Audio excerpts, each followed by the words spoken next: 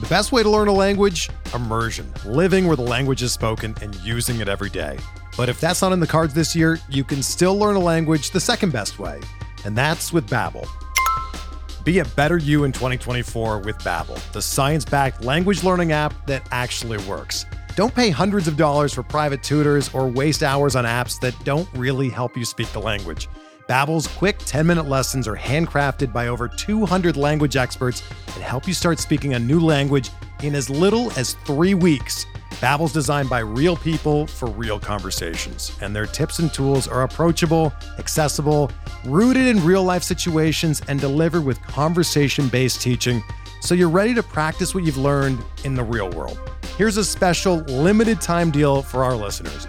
Right now, get up to 60% off your Babbel subscription at babbel.com/Blue Wire.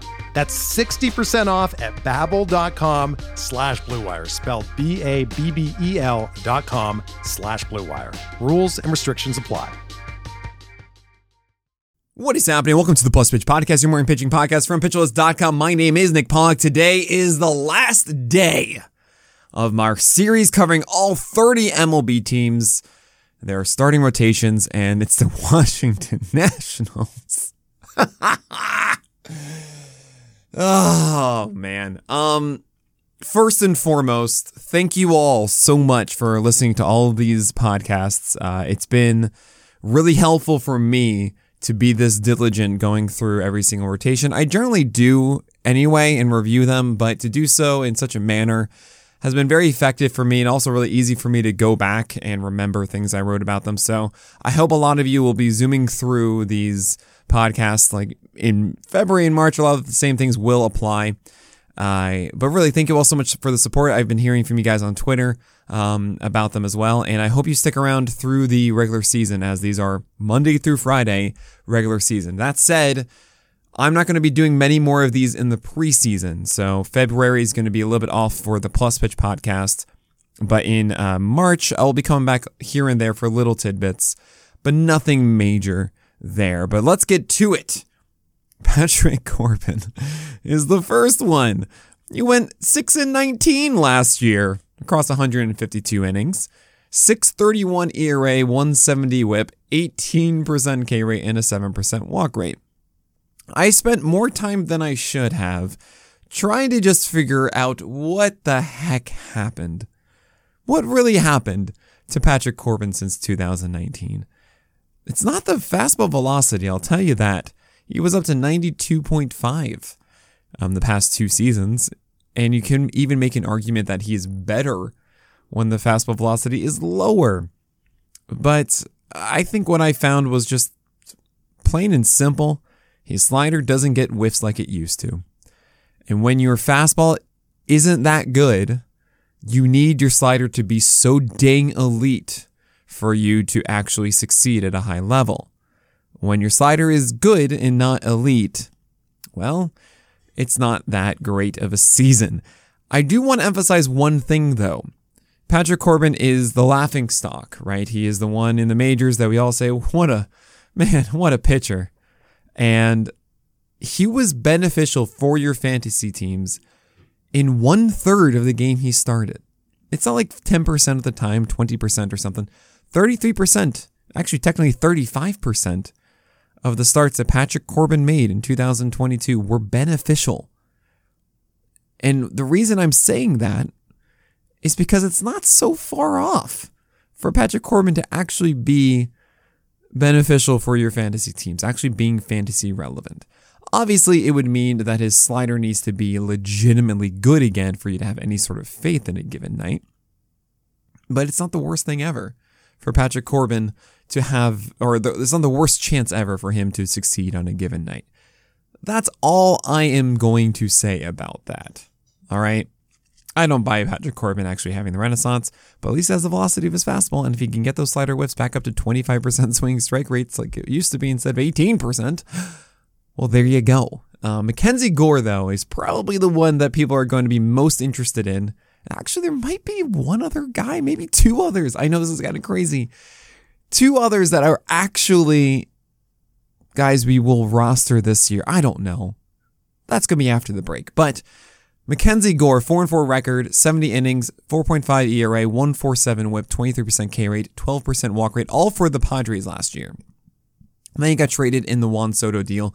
This reminded me a lot of the Josiah Gray deal the previous year. We'll talk about him in a second. But that was a case where he was blocked into the rotation and then had this clear opening now with the Nationals. I was really excited about that. Mackenzie Gore was dealing with elbow inflammation at the time, never made it back to the majors. However, he did have 4 rehab starts in AAA that you should know about, and that he was healthy. He was fine. He's ready to go. He wanted to make it back in time, but they took it slow on purpose because it was the Nationals. What's the rush? How good is Mackenzie Gore, though? He was a guy that was mentioned for so long, and my whole joke was that DL Hall is better than Mackenzie Gore, which may still actually be true, may not, but that was me not being a prospect guy, kind of being a tongue-in-cheek thing. But Mackenzie Gore's fastball is not that good, and that's a problem. He throws it about 60% of the time. He goes with curveball and slider otherwise for the most part, sometimes changeup, but the curveball I like, but it's not commanded right quite yet. The slider has really good shape, but again, not commanded right. The 4-seamer, that command isn't there. Hey, what do you know? Command is the big issue for Mackenzie Gore. I do think that over time, Mackenzie Gore will find his groove. That apparently was the thing in the minor leagues that Gore excelled at, was that he had command of 4 pitches: fastball, curveball, slider, changeup. And he never really got into that rhythm. So it's possible he does. It's possible that the fastball is better than the sub 10% swing strike rate that we saw. But as of right now, Mackenzie Gore doesn't look too amazing. He had moments, but even watching that game with Twitch, that is the game against the Brewers, he didn't look that amazing. And I'm kind of out on Mackenzie Gore. I was actually kind of saying, oh my gosh, he shouldn't be outside the top 400. And he shouldn't have been in NFBC draft champions, but still, yeah, I'm not going after him in my 12-team leagues. Josiah Gray, I'm not doing that either. Really, the whole story here is that his slider is super good against righties, not good against lefties because he goes with his curveball instead, and the curveball is way inconsistent, while the 4-seamer allows way too many home runs. And in chat here, we were talking about it. Apparently, it's a dead zone fastball, which means it's just exactly where you don't want to put. It's movement of fastballs that are just not good. It's only good for the hitters. So, fortunately, that's the case for Josiah Gray. Allows too many home runs. I don't really see him overcoming that. That means both his curveball and slider need to be that good, and they're not. Just a slider against right-handers. Not as good against left-handers. The curveball isn't good enough. I don't want to chase that. I'm just not interested in it. Sorry, Josiah Gray. The last couple guys here, I mean, I do want to go into it. I think there are some interesting ones. There's one that's going to start that is just, oh boy, this is going to be horrendous, but we'll get to those after this break. Trevor Williams, yeah, he has a starting job for the Nationals. He's the number 4. Like, it's clear Trevor Williams is the number 4. Last year, he pitched a lot with the Mets. About 90 innings, 3.21 ERA, 1.23 whip, 23% K rate, 6% walk rate. You think, hey, maybe this is actually a sleeper. No. Oh, no. His 4-seamer is decent. That's the best I'll give it. Sinker, not so much. 4-seamer is decent. Slider and curve both return sub 50% strike rates against right-handers. Remember, breaking balls are the ones that are supposed to perform well. They're supposed to be good pitches against the same-handedness. They were sub 50% strike rates. Changeup, that's supposed to be the nullifier for the opposite-handedness. Sub 40% strike rate. Guys, we're looking for 60% strike rates. 60%. That's all we need. 60%. Sub 40% on his changeup. Trevor Williams, get it together. So yeah, the 4-seamer was really good against righties last year, but it actually was terrible against lefties. And that's it. That's Trevor Williams. Why? There's no way he goes 3.21 ERA, 1.23 whip again with a 16% K minus walk rate. Get out of here. I guarantee you somebody is going to do this with starting pitchers with 80 innings and a K minus walk rate above 16%, right? I bet you're going to see this. And like you're going to see Trevor Williams in some group. Everyone's going, whoa, this is crazy. I don't care. I don't care.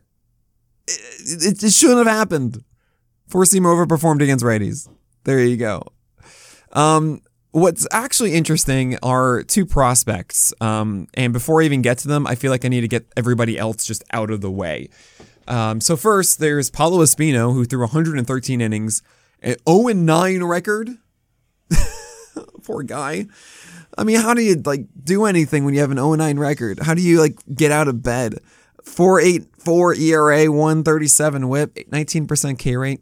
There was a time in 2021 that Paulo Espino was something to actually stream, maybe. That's the nicest thing I can say. Now he's not.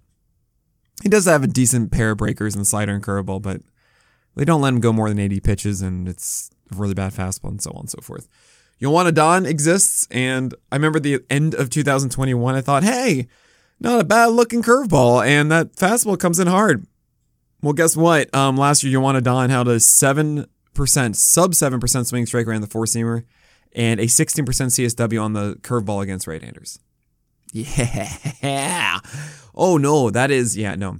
Left-handers are also really bad, so Yoan Adon, absolutely not. Steven Strasburg exists. I feel like I'm doing a roast. Steven Strasburg is here. He hasn't pitched 32 innings since 2019. That's combined across 2020, 2021, and 2022. He's had fewer than 32 innings combined. Oh boy. Yeah, I don't expect anything from Steven Strasburg. I hope that if he does come back, he's throwing more than 90, 91, that as he was during his injured last 3 years. He was throwing about 94 plus in 2019. Changeup and curve used to be these elite pitches. I mean, that's what you're looking for, but I have no expectation here. Sure, why not take him as the last pick of your 12th team or see if he's alive in spring training, but yeah, I don't have any expectation. But then you've got the two interesting ones that I've been promising this entire podcast. So the first one is Cade Cavalli. He had an MLB debut last year, and he boasted 95, 96 mile per hour heat with a kind of an interesting curveball and a solid changeup. And he had a shoulder injury that shut him down. It was nothing too major. It was discomfort. There was no surgery or anything. They don't have a number 5 right now, the Nationals. It could be just Cade Cavalli. Maybe that works.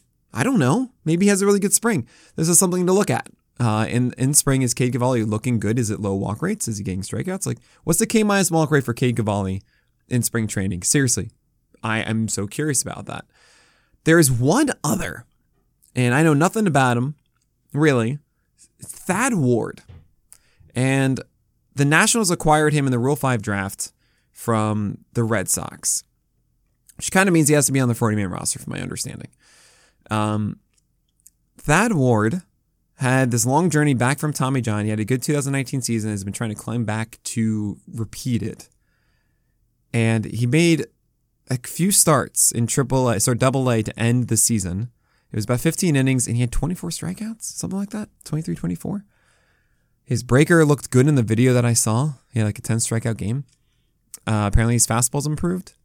He had a good AFL before he was shut down with side soreness, but he should be good to go entering 2023. Good enough that the Nationals acquired him after the AFL in the Rule 5 draft. So maybe Thad Ward shows up in the spring, dominates, and the Nationals are like, yeah, what the heck, Thad Ward, you're our number 5. I mean, who else is going to be in the number 5? Right? Maybe, it's January 13th. I'm recording this then, and I'm putting this out on January 31st. Maybe between then, the Nationals acquire somebody to be an innings guy for them. Maybe Mike Minor or something like that. I don't know. But, man, these are two names, at least I'm curious to see what happens. I'll be looking at them for my 12 teamers when they do get the opportunity, and it might be one of those things oh, hi, I'm curious that you exist, but I don't have any expectations whatsoever. Otherwise, that is it. Thank you so much for really listening through the entire 30 podcasts. As a token of my thanks, I want to give you guys a lovely discount. As you know, PL Pro is out right now, and you can pre-order it. It'll eventually go live February 7th. If you don't know PL Pro, PL Pro is where we're going to be offering all of our fantasy tools. So we have an auction drafts calculator. We have a live draft assistant tool as well. That is an Excel spreadsheet and uses our PLV projections. Also will include DFS projections in season, weekly fantasy projections to help with your weekly leagues, as well as a fantasy player rater for your daily choices. I'm going to be yelling every day at PL Bots picks as I make my streaming picks. So we're really excited about this, and those that pre-order it will get a PL Pro mug. And also, if you pre-order with code PLUSPITCH, you'll get an extra $40 off. So definitely go and do that as a token of my thanks for sticking through this the entire way through. I'm looking forward to a fantastic season with all of you. But that is it. So my name is Nick Pollock, and may your BABIPs be low and your strikeouts high.